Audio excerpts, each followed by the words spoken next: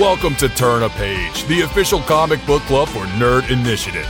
Each week, the NI Bullpen will be covering the world of comics, talking to creators, deep diving into some fantastic stories, and much more. Now let's hand it over to the team and turn a page.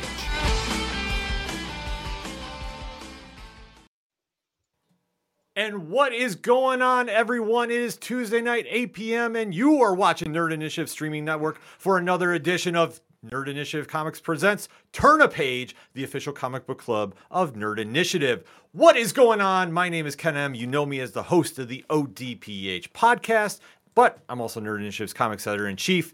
Returning to my left, you're right at home. Coming at you live and direct, straight from a folding chair in the ODPH studios. 'Tis I, off the cuff Tom, your pop culture connoisseur, making the triumphant return. As always, it is a pleasure.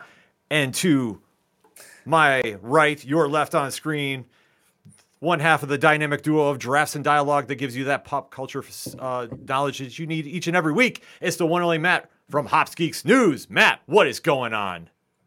Not Steve Jobs from hell, that's for sure.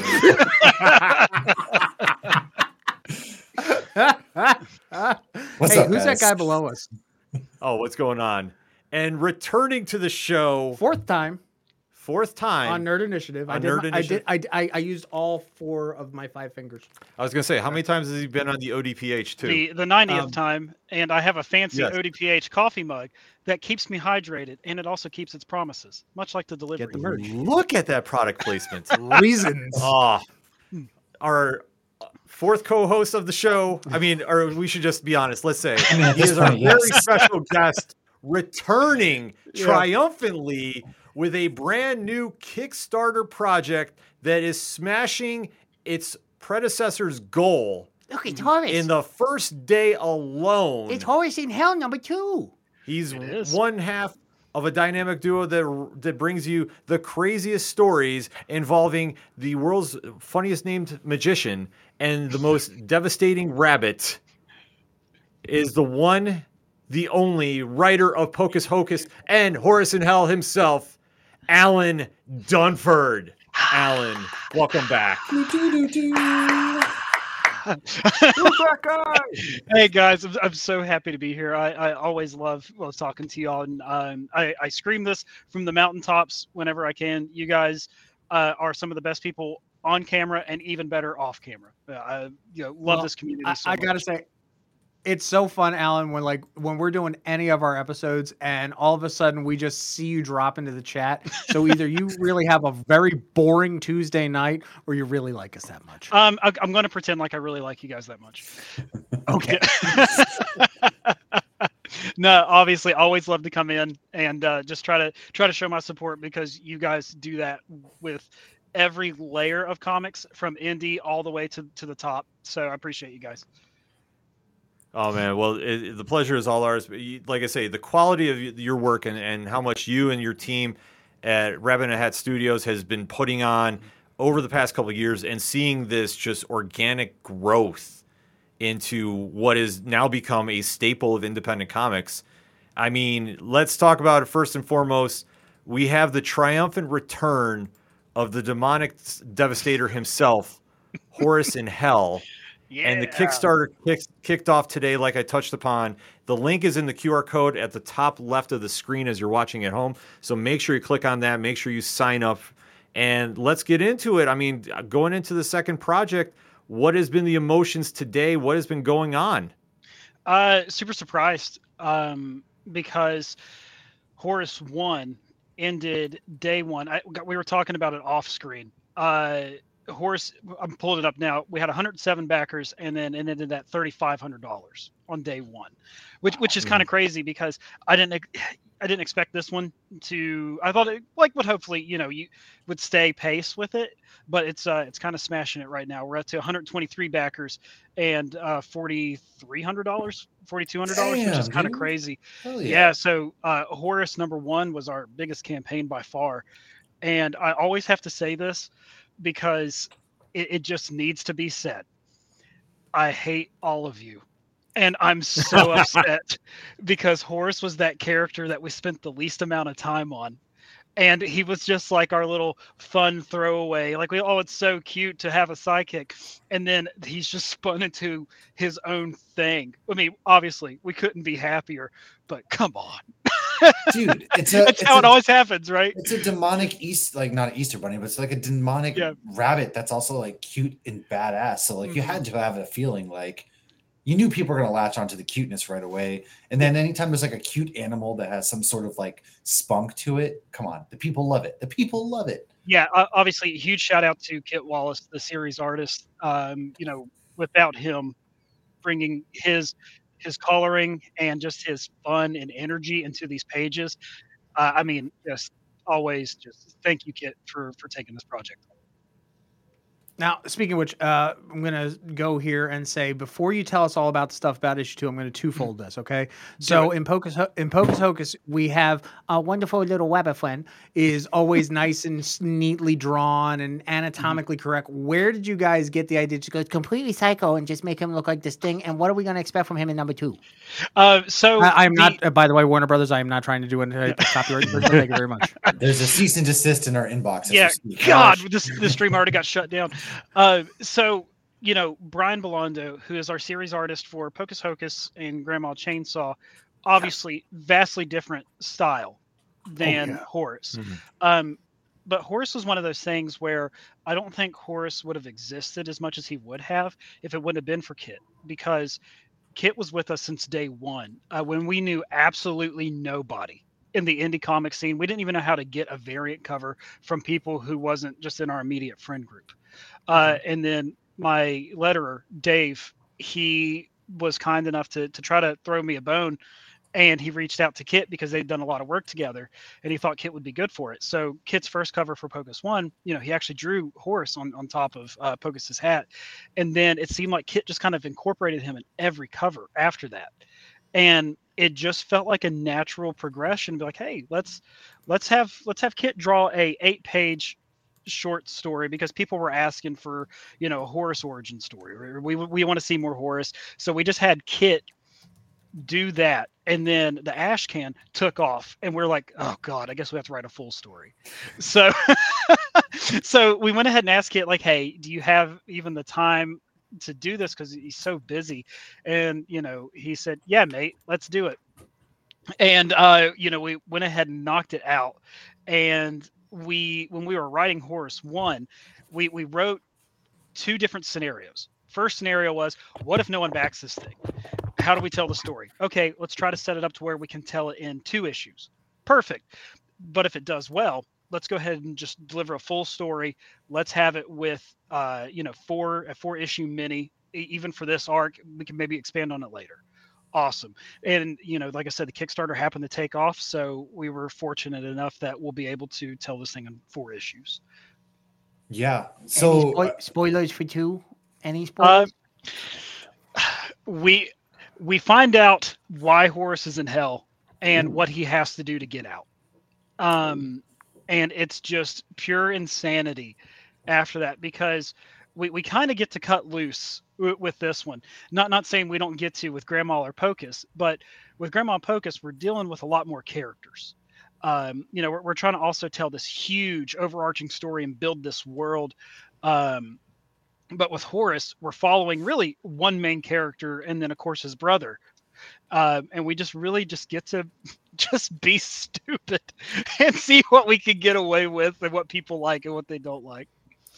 I love especially that Horus's brother is Russian and he is not. Oh, he's a Russian hare. Yeah, we thought we were hilarious. Yes. Yeah, I thought it was That's hilarious. incredible. It was clever to me. Like, that's some deep cuts. Yeah, this is the best joke I'll ever make.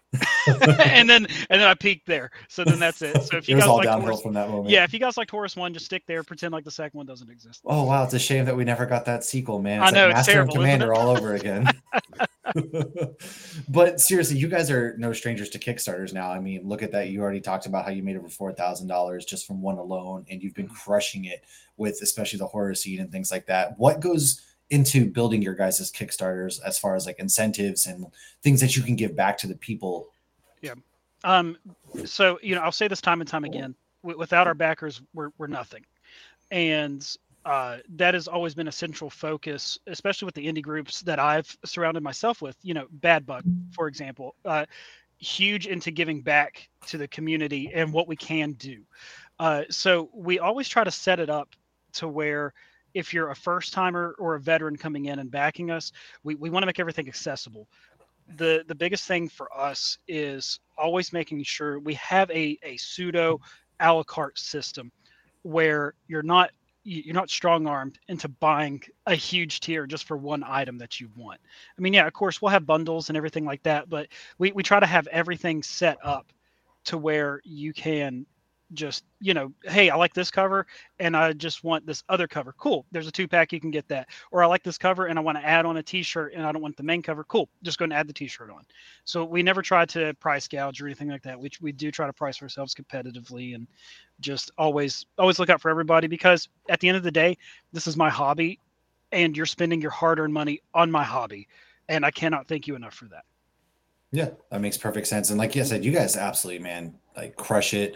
The books alone are enough to get it, but as far as merch and things like that goes, you guys get really creative with it, and your characters kind of speak for themselves. Well, thank you. Yeah, we always try to write characters that are, if you don't like them, at least you remembered them. Yeah. That's like, that's the big part, right? Especially with Grandma Chainsaw, we went out of our way deliberately to write this, just absolutely despicable characters. So.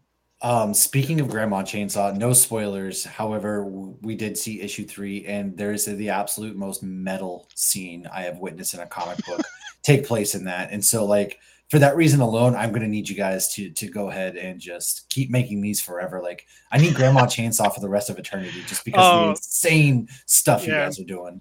I wish. It gives you the soft and squishy feelings. It does. Yeah. I still have it pitched out for Horus versus Dead Squad. Like, yes. We need to have that happen. So there's so many things that we've tossed around. Obviously, time is always the biggest killer, right?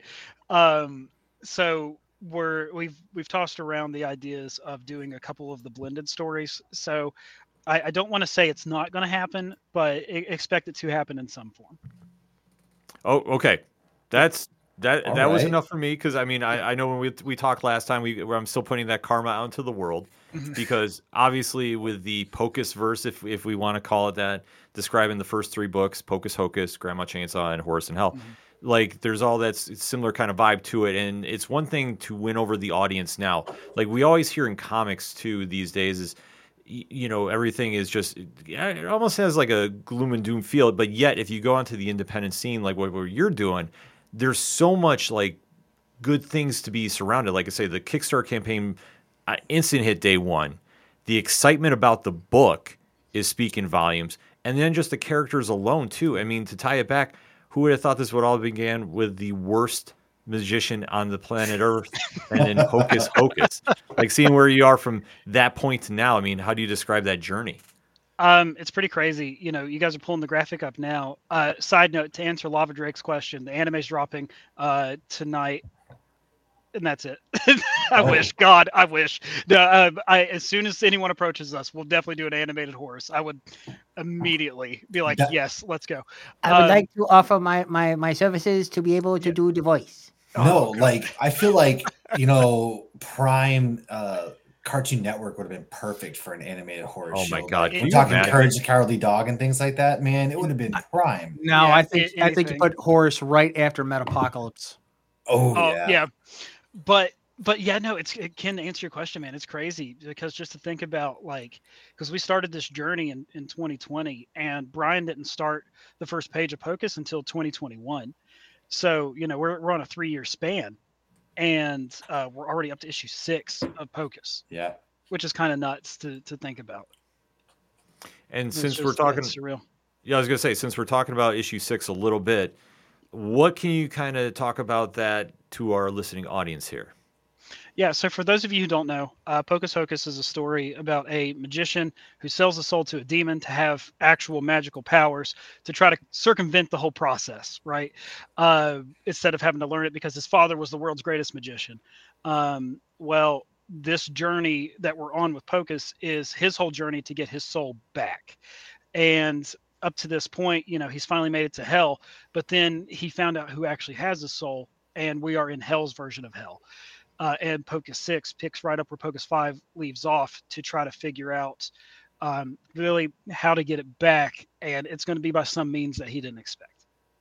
Now, with issue 6 coming out, and you've already got the first 5 going, thinking from where we've started to where we're at, what's the biggest takeaway you've had as a writer or as your whole team has in creating this, whole storyline?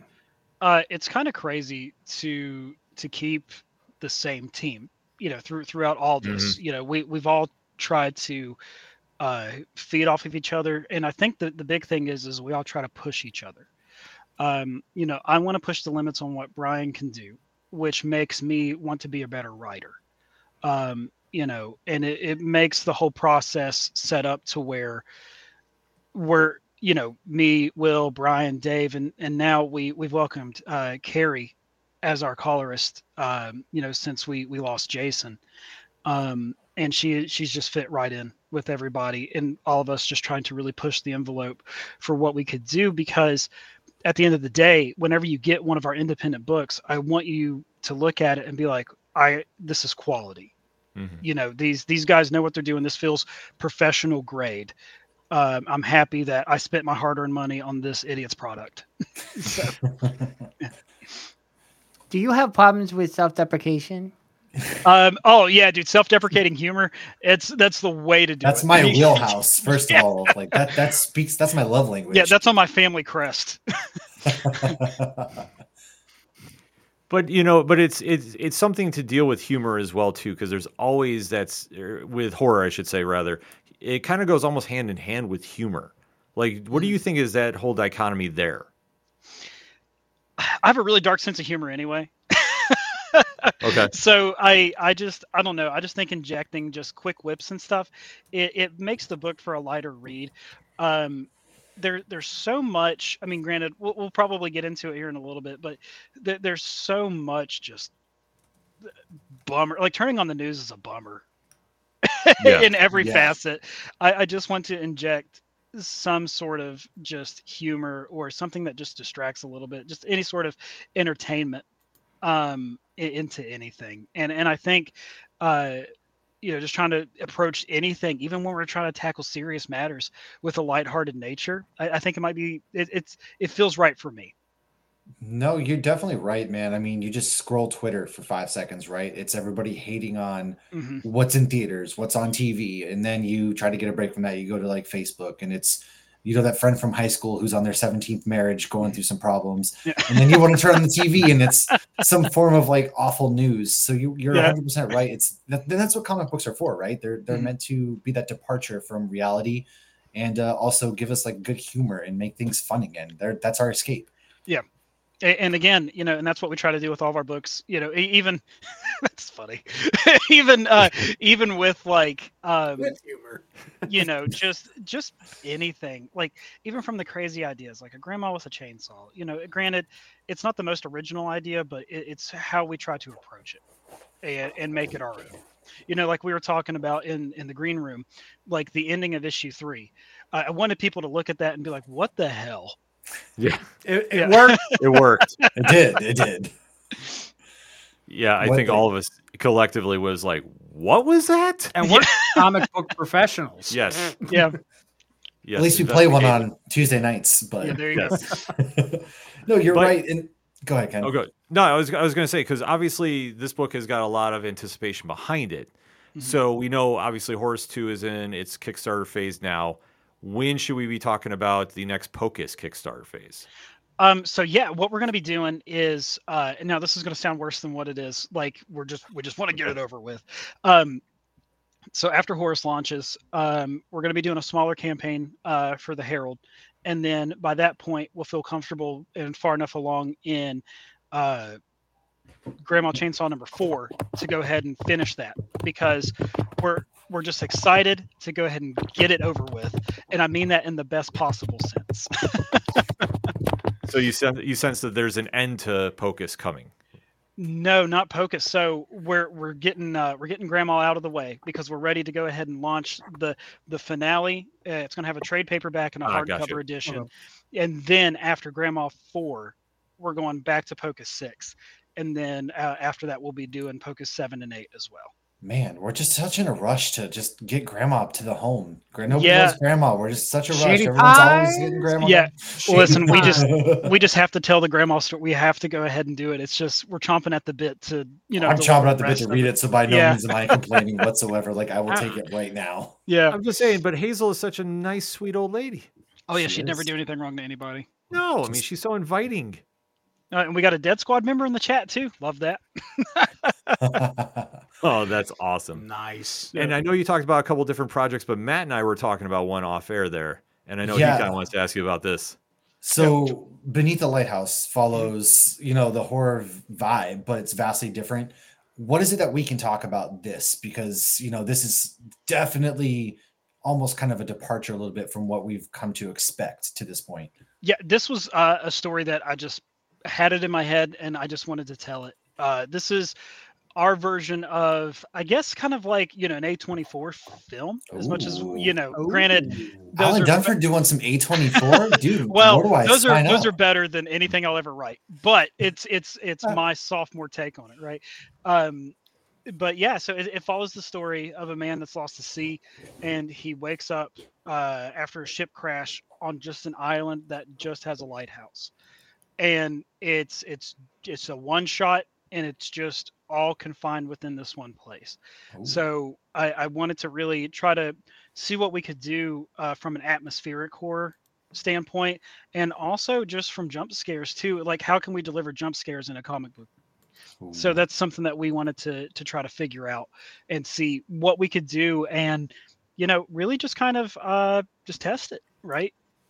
Yeah, I feel like jump scares in a comic is something that a lot of people are almost afraid to do because I think it's impossible to do, which I don't think is the case. And especially kind of going off of some of your other writings, I think the chops are all there. So I'm wicked excited to see how it's done, especially on page. Yeah, we're super excited for this one. I think we're expecting to finish this one up after the script for this one's already done. So we're expecting this one to probably wrap after Pocus 6, because we don't want to delay on Pocus anymore, because we're so excited to get back into that world. We feel like it's been too long since Pocus 5.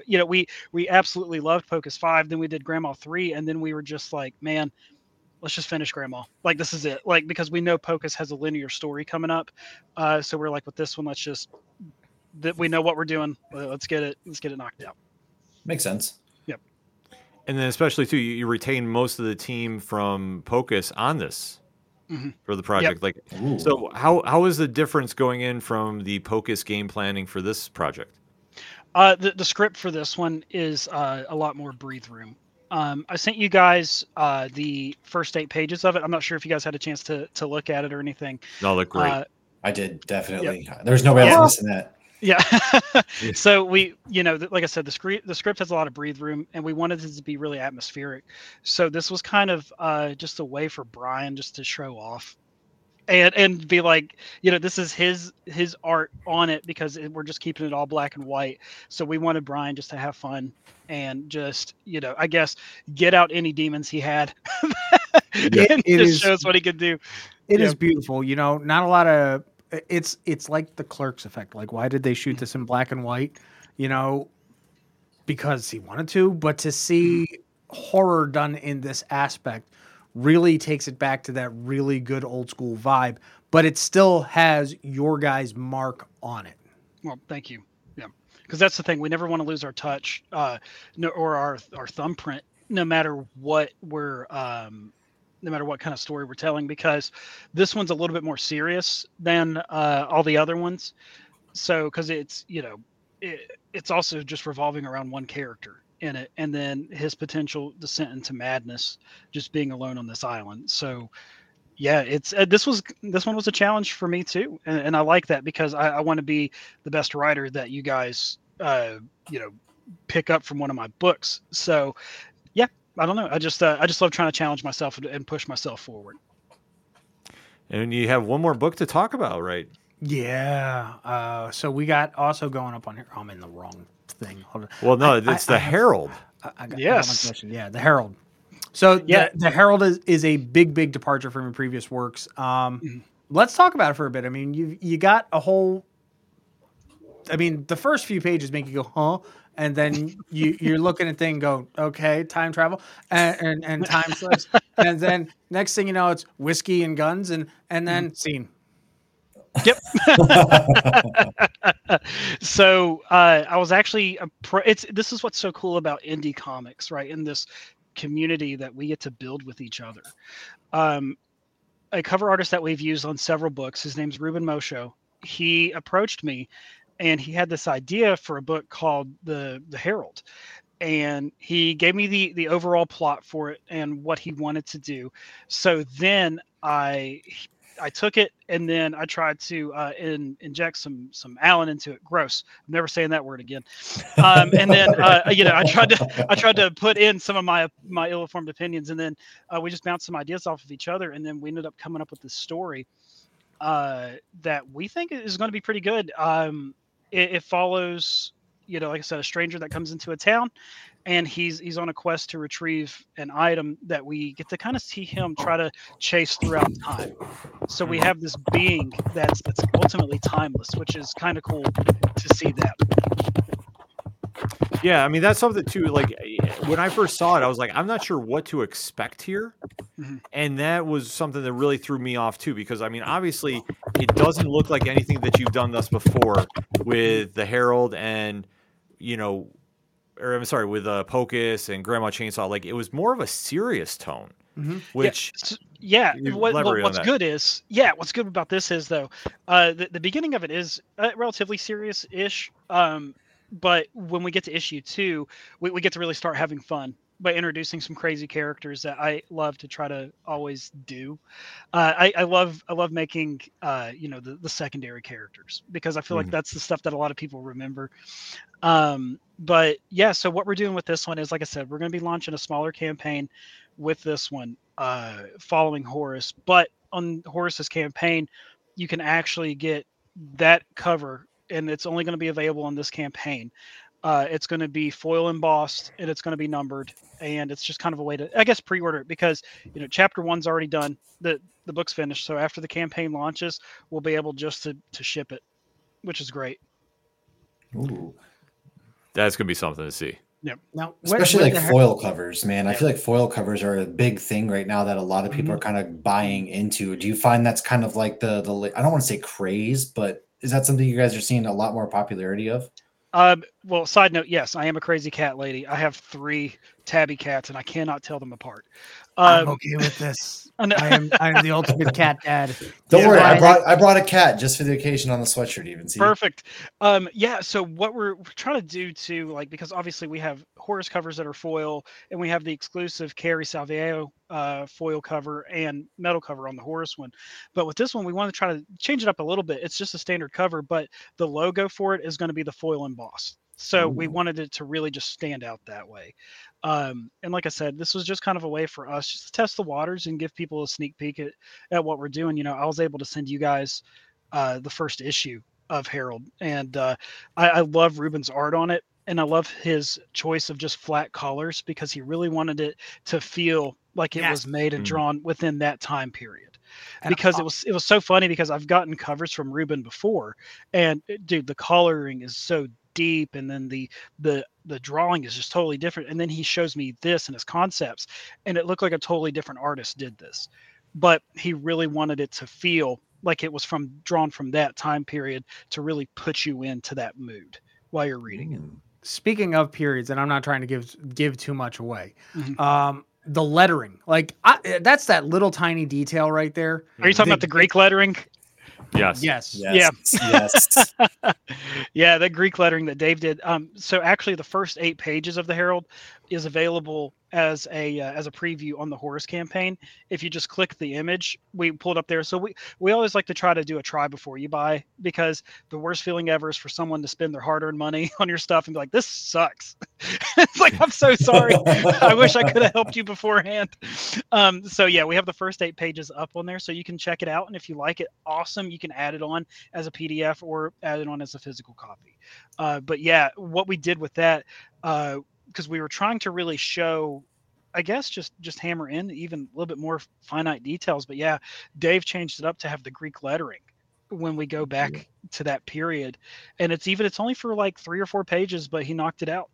The detail has been noticed. I was about to say, yeah, it's those tiny details, right, that people really notice, and then that just showcases the amount of love and attention that you guys are giving to these stories, because something so minor as like a little bit of different lettering, right? People do notice that. Yeah, they really do. It changed the whole feel of the page when he did that, and we were like, 100%. perfect, yeah, done, yeah, that's it.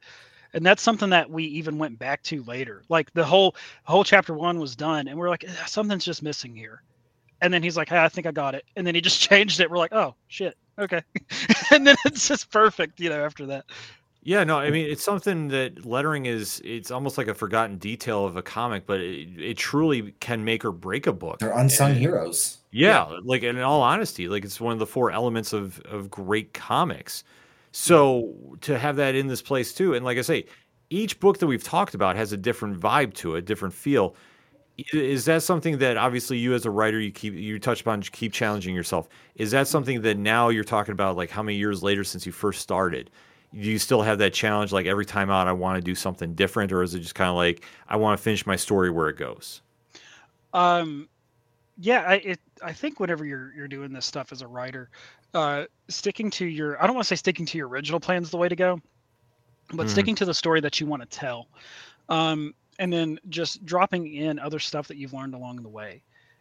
Like the ending for Pocus is vastly different for what we have coming up in this next arc than what we originally had the whole thing to be. And I'm so happy of where it's going versus where we had it before. And I again, that's challenging yourself, right? Like what's going to shock the audience? What's going to make them happy? What's going to make them sad? What's going to make them angry at you? What's going to make them never back a book again? And I always try to be mindful of the artists that I'm working with.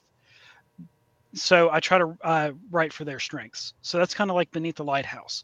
I know that Brian, he loves doing black and white.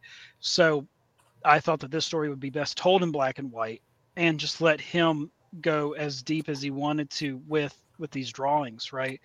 And whenever we're working with Kit for Horus, it's the opposite. We let Kit just go absolutely crazy, because how can I write scenes that have explosions of color on them, right? And just make a wow moment that way, where Brian has a different version of a wow moment, Kit has another version of a wow moment.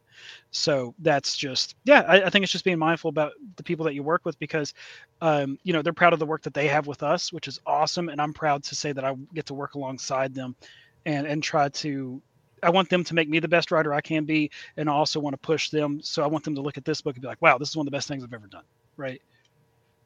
No, it makes perfect sense. Yeah, I was about to say, Ken took the words right out of my mouth. I was literally about to say, no, that makes perfect sense. And I think that also like helps you improve your versatility a little bit more too, right? Because you're not always writing for color, for example. Like I feel like, do you find writing for black and white style a little bit more challenging than color, or the other way around? I'm, believe it or not, I'm actually an optimistic person. and I think having color lets you express that a little bit more visually. With black and white, my immediate thought, and I know obviously not everybody's this way, but my immediate thought is like brooding, right? It's hardcore, it's metal, it's doom metal, right? Like when you're looking at it, it's because I've worked so much with Brian. It's kind of like we finish each other's sandwiches at this point, right? So I know where I need to be for him, and he knows where he needs to be for me. So whenever I was first pitching this and thinking about it, it's like, well, I think now's the time for me to dial back the stupid and just like go for just a story that is just moody and atmospheric, and it might even be a good just a little bit of like a cleanser right in between everything that we're doing, just to see that side of everything. Yeah, go ahead, Tom. I was just going to think it's really important to kind of, because as humorous as we can all be, there's definitely a time and a place for humor, right? And if somebody goes in expecting like, oh, this guy's just going to do humor again, it also brings that shock factor to it. And I think that's also another thing that's going to be like, oh, wow, Alan's doing something a more serious take. I have to get my hands on this, for example. Yeah, thank you. Now, if this is the needle, okay, I read you more on the horror side. That's just me. Okay. Right. Horus is still it teeters back and forth, and we know where Harold. Well, we have an idea where Harold might be.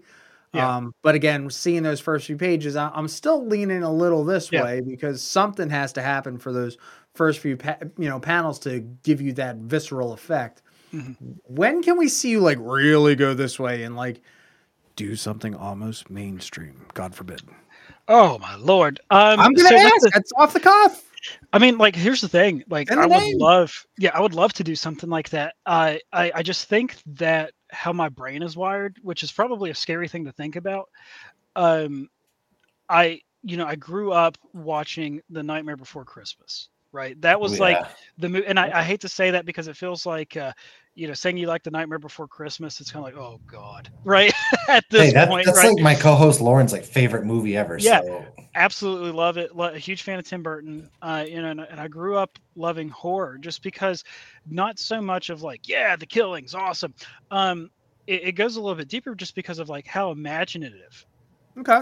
it is, like with creativity, right? Like, the idea that you have someone that kills you in your dreams. Whoa, wild, crazy.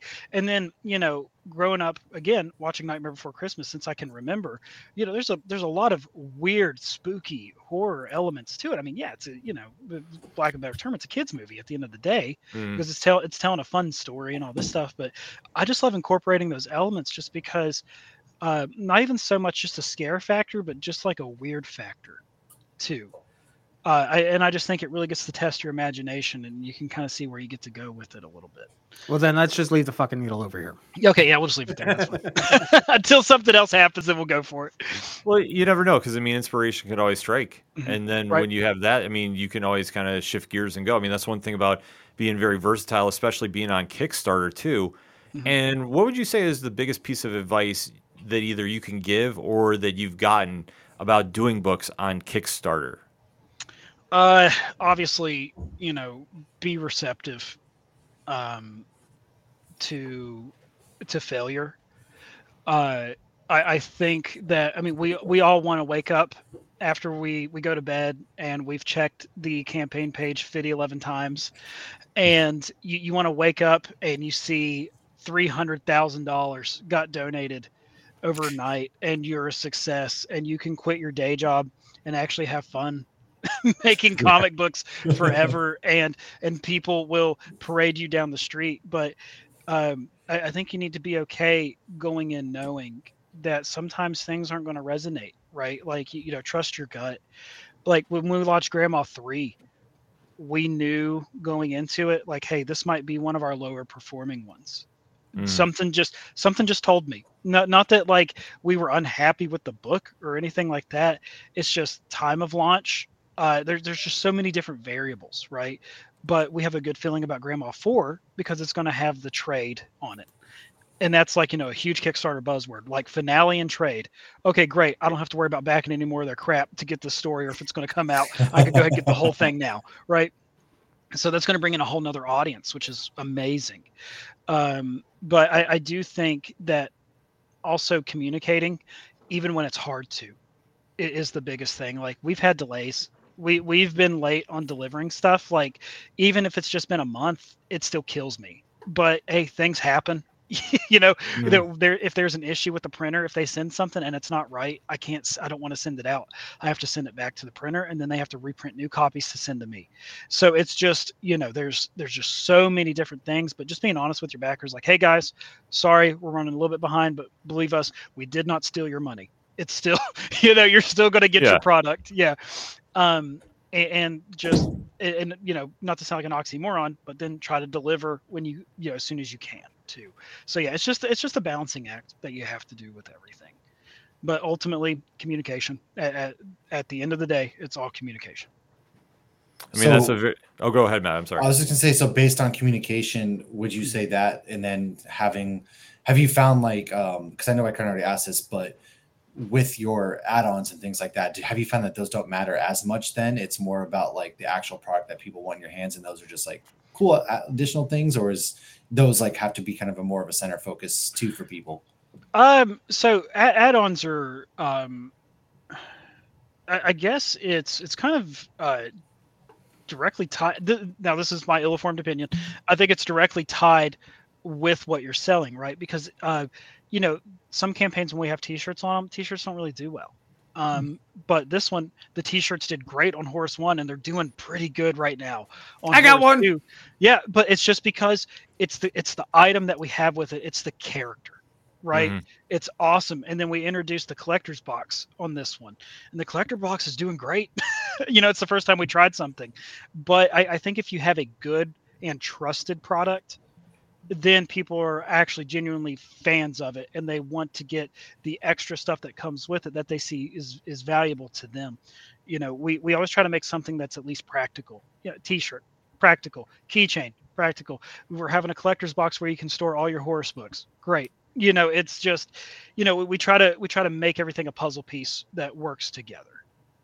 Nice. Yeah, I think that's also another thing that you and your team do really well for the Kickstarter campaigns is you do have the audience fully focused in mind, like with every action you take, especially like if there's delays, you're always very honest and upfront about it. And I think with each campaign too, you've really adapted to the market at hand. Mm-hmm. It's not like the same old. Like you're very, conscious of how that is. I mean, especially too, where you're seeing now more and more Kickstarter campaigns getting started, more creator-owned. It seems like more of a shift in that for the market. And then, keeping all that in check, is that something that you see the market growing further into is more creator-owned? I think so. Like it just seems like kind of being independent is sometimes where it's at, right? Because you definitely have the more you have freedom of control with that, and obviously shout out to Bad Bug for that, because they're doing a lot of great things, and they are also trying to push me to have not so much the best book that I can have, which is I always put that pressure on myself. It's how do you make a good campaign too, and how do you stay relevant and also adapting to the changes that are always happening in Kickstarter. So how do you make your own you're kind of the CEO of your own business whenever you launch a Kickstarter, right? And that's stuff you really have to think it through on everything. Yeah, there's definitely a lot of stuff that people don't realize, I think most people think, okay, they just write the comic book, they draw it, and then it's, all right, we're going to push a Kickstarter and hope people back it, when they don't realize that it's a second job in itself. It is. God, I wish I could time travel. Like, I wish I could hit launch, I'm ready to launch the campaign, and then wake up 18 days later. You just sit there and I'm like, all right, my work is done. And be like, what do we do? Right? Because, running a Kickstarter, yeah, it's fun, I guess. But it's just one of those it's just it's stressful, but it's a good fun stress, I guess. Well, I mean, that's the whole reason you get into this. I mean, obviously, like you touched upon, this is a hobby, but it's a hobby that you're very passionate about. And it's one that you treat as a real job too. I mean, because it is. Because if you're going to take yourself serious in this manner, that you definitely want to be, come across to the audiences that manner too. Yeah, 100%. And especially with all the books you have coming out. I mean, is there any future plans that we haven't even discussed yet? Oh God, yeah. Yeah, there's so much crap. Horus versus Grandma. Horus versus Grandma. Oh man, I would love to do that, but there's other stories that we want to tell. One of the ones that we're talking about doing after Grandma ends, because we love the idea of Grandma Chainsaw so much that we want to write something in that vein again. So one of the things we talked about was Deacon Dan's Famous Chili. Yes.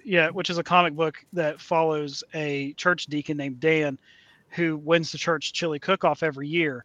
But we find out that he's slowly turning the town into cannibals because he's serving people. So it's kind of like a Dexter meets Sweeney Todd type thing. I love that idea so much. All right, I'm going to throw this one out here. Now, we know Grandma's ending at 4, but here we go. I'm just going to put it out there in the ether. A network of grandmas all over the world, and you can write cultural stories. Cultural grandmas? Cultural grandmas. That would be wild. Yeah, that'd be nuts. It might be a little insensitive, but I'm just saying, writing it down now. All right, perfect. like you can have docket. Like Stregonona, which is an old Italian story, but you could do a fun twist on that. I don't know. Just putting it out there. I'm an ideas guy. Yeah. No. I'm really good at spending other people's money. Yes. Now, we do have another question, and if I'm jumping ahead, Ken, let me know. But there was a recent Fantastic Four casting. And, Perfect thing casting. Perfect. I mean, don't care for about the rest. sure. And then we have team ups such as the Thunderbolts. We have team ups such as the Suicide Squad. What would be your ideal casting if they were ever to do a live action Dead Squad? Oh my God. I've right. never thought about that. Let's run this down. I've got the whole list right here, so we're just going to do them as they were introduced. Okay, Night you go Moon. for it because I'm more interested in that than because I wouldn't even know where to begin. Okay, so for me, Night Moon, who's the first one introduced, specifically with the whole lettering, I would say young Liv Tyler. I could see that. Okay. Yeah, actually, yeah, that's really good. That's a good one. Okay. Doc X. Anybody? Nicolas Cage. Yeah, it's got to be Cage. I would say if we want to go for a younger vibe, all right, hear me out. Who's the boyfriend from Pitch Perfect? Oh, I know who Adam, you're talking about. Adam, No, you're not. No, it's the other one, the actual boyfriend, right? Oh. I forget. I don't know. I should But remember. he's his got name, that but sitcom on NBC now. He took my girl Anna Kendrick, so I chose to forget him. Yep. She's a Now, two-ton, obviously, I would say possibly like a Vern Troyer or Deep Roy, but even better, I say make two-ton so far out there, and if you had the money, claymation. Just do a claymation Maybe right there. like, yeah, and you just put 'em in. just a claymation character running around. Just to be completely different. Blood Look Sparrow. Like look like Clash of the Titans. Yeah, I was going to say. absolutely. that would be good. Yeah, the old school one. Blood Sparrow, anybody? This is hard too. I don't know. Yeah, because I mean, obviously the Dead Squad, you can go a lot of different routes. Okay. Yeah. And since they have broken away here, I mean, this is why we need Horus versus Dead Squad. Because you can imagine that live animation movie. Like, we'll just do an animation for him, and like, who'd you cast as the voices? I was gonna say, do you have an idea for who would be the voice of Horus if they were ever to give it its own anime? That would be me. Honestly, I thought like maybe like Topher Grace. Oh, dude, would be- Topher Grace is Yeah. such a sweet, like, oh Yeah, man, I think that'd be good. I think he could do a really good job with Horus. that'd be awesome. I'd be so behind that. We need he's somebody who's like disappeared, but who's been silently doing like a lot of good work on YouTube, i.e. the whole stitching together the Star Wars cuts. We need more of him back. We need the Topher Grace Renaissance, in my opinion. Yeah, that would be dope. That would be fun. Oh, who did you have for Fury Chan? Well, Blood Sparrow, I'm going to say Chloe Bennett from Agents of S.H.I.E.L.D., Quake. Ooh, Okay. Good call. Okay. Yeah, I can see that. Shadow Axe, I definitely Bruce Campbell. Of course. Yeah, Oh, young yeah. Bruce Oh, Campbell would yeah. be perfect. Yeah, Yeah. it'd be Yeah. perfect. And then Fury, I was working. I got anybody? Palm. I'm gonna go Palm. How do you pronounce her last name? She's Mantis. Oh, from Guardians of the Galaxy. Yeah. Okay. Let's give it a spin on that. I could see that. Okay, I could see I that. can work with that. Who'd you have? Tell me. Whisper it slowly. I'm just saying what Matt has because he had a good idea. Okay. See, Sweet nothings. I like it always kind of varied for me. So I'm just curious, like what you see, because I mean, obviously, you hear these characters' voices in your head, and then you're kind of picturing them play out, and obviously getting with your team about creating them. It's like, did anybody stick out and go like, okay, this reminds me of this? Because we've talked to a lot of creators that like to borrow a little bit from pop culture and kind of bring them into play here. Dude, listen. My weekends were spent in middle school and high school playing Friday Night Magic and D&D. So this is just probably like a lot of just what I saw, right? and going to like game tournaments for Magic and stuff like that. I remember Will and I wrote down the character descriptions for the Dead Squad, and we just sent them over to Brian, and then that was it. And I feel like Brian just had a grudge with somebody and he made all of these characters without us giving any direction on what we wanted. I mean, you're not wrong as someone who is in many types of fandoms. That like these were very typecasted type characters. Yeah. Let's be honest, they fit the freaking mold. Now, if I'm going to throw out here for Horus, E.G. Daily or Tara Strong, just swing for the fences. Oh, Tara Strong would be cool. Yeah. Yeah. Tara Strong Tommy would be awesome. Pickles, Tommy Pickles doing as Horus. Mhm. Think about it. Yeah, no, a that's rabbit's perfect. got to do what a rabbit's got to do. I mean, I could see that too. I just always saw him having like a deeper voice. I thought so. I was thinking the deeper voice too. for some Like Danny reason. Trejo. Oh, if you had Danny Trejo, I would, especially to go against the Russian hair, who's his brother, Yeah. like the two opposite ends of the spectrum. Like, give me that. what do you say to this? I mean, See- we have the brother up here going, "Hello, hello, my little friend." Hello. I've always had Danny as the voice of the demon Yeah. in Pocus. It's Like, funny that that's- you say that, Ken, because I It's a good remember one. whenever we did one of our first interviews, Mhm. and that was one of the questions. It was like, who would you want to see play, the Pocus trio in a live action or a cartoon? And I remember we talked about Gary Oldman being Pocus, and then we both actually had Danny Trejo for the demon, which I thought was so funny Ooh. because it just made sense. I don't know, it made sense to me. Yeah. Yeah. See, because I finally remember the name Clancy Brown. Oh, Oh, yeah. God. Clancy Brown is so damn good. Yeah. Yeah. See, I think he would be perfect as Horus because you need somebody with that real deep voice, especially if he's bouncing off Pocus. Well, Yeah. even better, like get him to do like a cutesy voice, and then when he gets pissed, he goes into Clancy Brown. I mean, you literally have Mr. Krabs and the Kurgan in the same actor.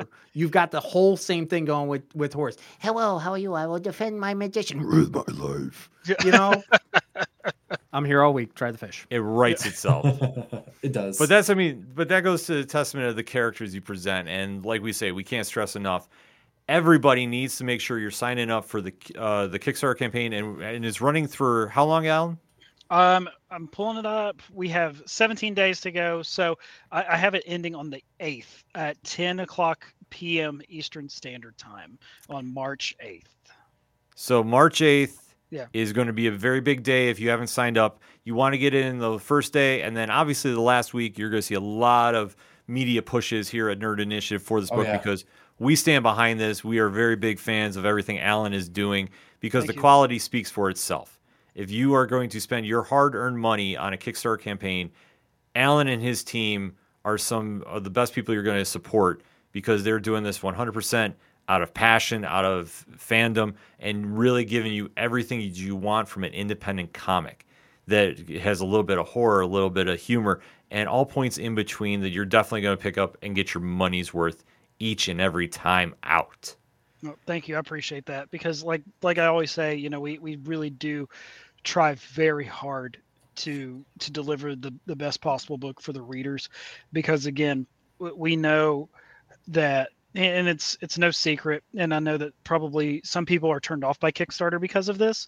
Kickstarter books are typically more expensive than you would go out to your local comic shop to pick something up because we're asking for more money for it, but that's because obviously we're self-funding, and we do try to also print on the highest quality paper possible and also deliver a unique one-on-one experience that you can't get from anywhere else.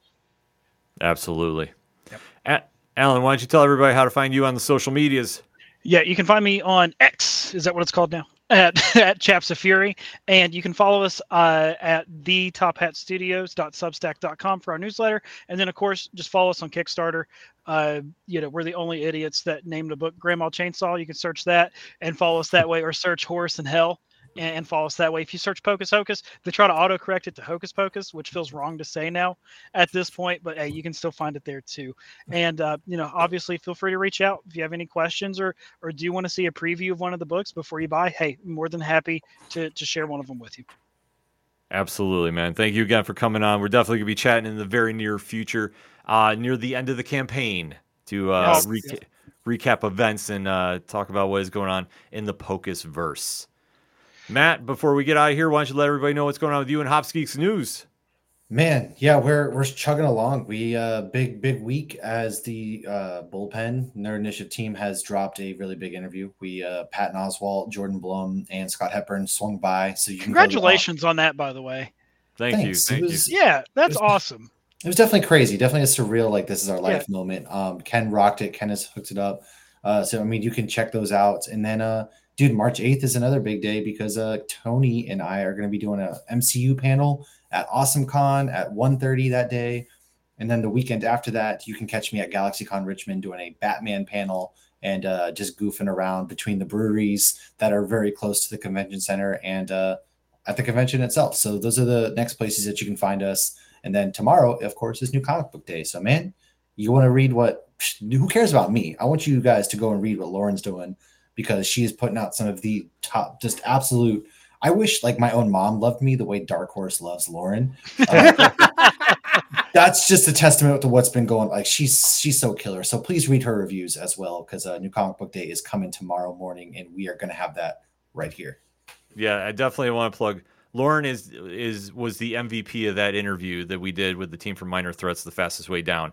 So you definitely want to go check that out and definitely go see her reviews too because she's absolutely killing it as well.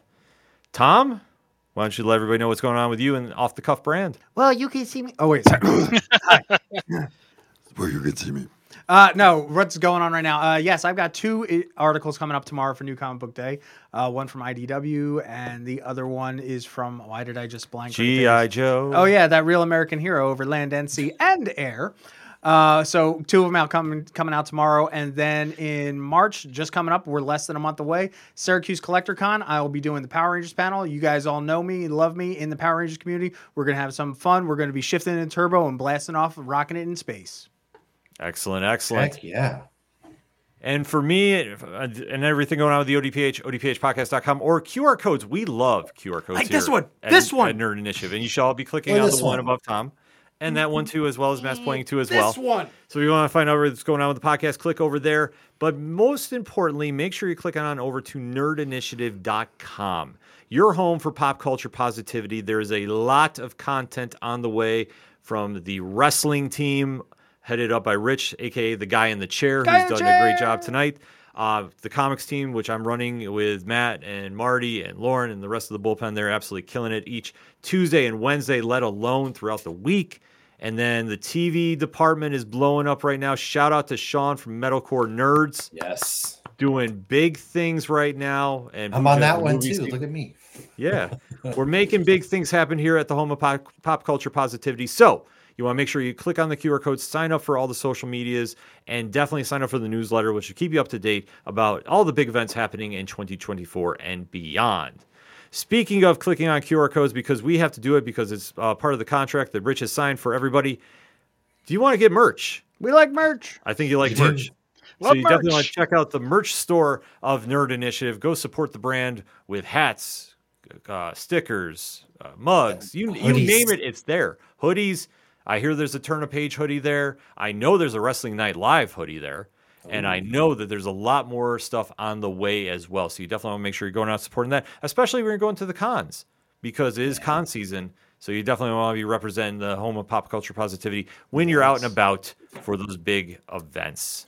Speaking of Wrestling Night Live, we definitely have to throw that QR code up as well, because every Thursday night, 8 p.m. Eastern Standard Time, Rich, myself, and Nick, our latest member, are breaking down everything and anything going on in land of pro wrestling. So AEW, WWE, GCW, New Japan Pro Wrestling, and so much more. We will have a take on it, and rest assured it will be positive and cut right down the middle. So you definitely want to stay tuned for that. And last but certainly not least, there is a homework assignment that we need to give out each and every week. And that is, you have to go to Nerd Initiative on YouTube. Make sure you hit that subscribe button. Click on the bell icon for notifications and tap that like button to let the bosses know that you like the program that you're seeing on your streaming service. So definitely make sure wherever you're watching Nerd Initiative, whether it's YouTube, X, Twitch, Kick, Facebook, TikTok, LinkedIn, Instagram. MySpace? I think we're on there too. I have to check with Tony about that. There'll be some investigation. GeoCities? Instead of our top 8 is just our top 8 favorite creators of that week, and Alan's number 1. Yeah, that week. Yeah. CompuServe? It could be. I mean, I lose track so much. We're on so many. That's why there's a nice link tree now for Nerd Initiative. We've got a link tree. Right. Yes, we do. So you definitely want to click on that, and it'll take you everywhere you need to go to interact with everybody at Nerd Initiative. So that being said, we have a very big announcement for next week's episode of Turn a Page, which will be dropping Thursday. And in the middle of that, we have a great interview coming from a brand new book that's out via Image Comics that is a devilish good time. We know those guys too. Yes. So stay tuned for that in the week. So that's another reason to drop that subscribe button, and you won't miss a minute of the content when it hits. So that being said, Alan, thank you again. Make sure you go out and support Horus and Hell in the Kickstarter campaign going on from right now until March 8th. And as we end Turn a Page each and every time, when you're at the comic shop and you have a great issue in your hands, such as when you come in and you have an issue of Horus and Hell in your possession, and you see somebody struggle and find something, hand yours off to them. Tell them to turn a page. See you next week. Peace.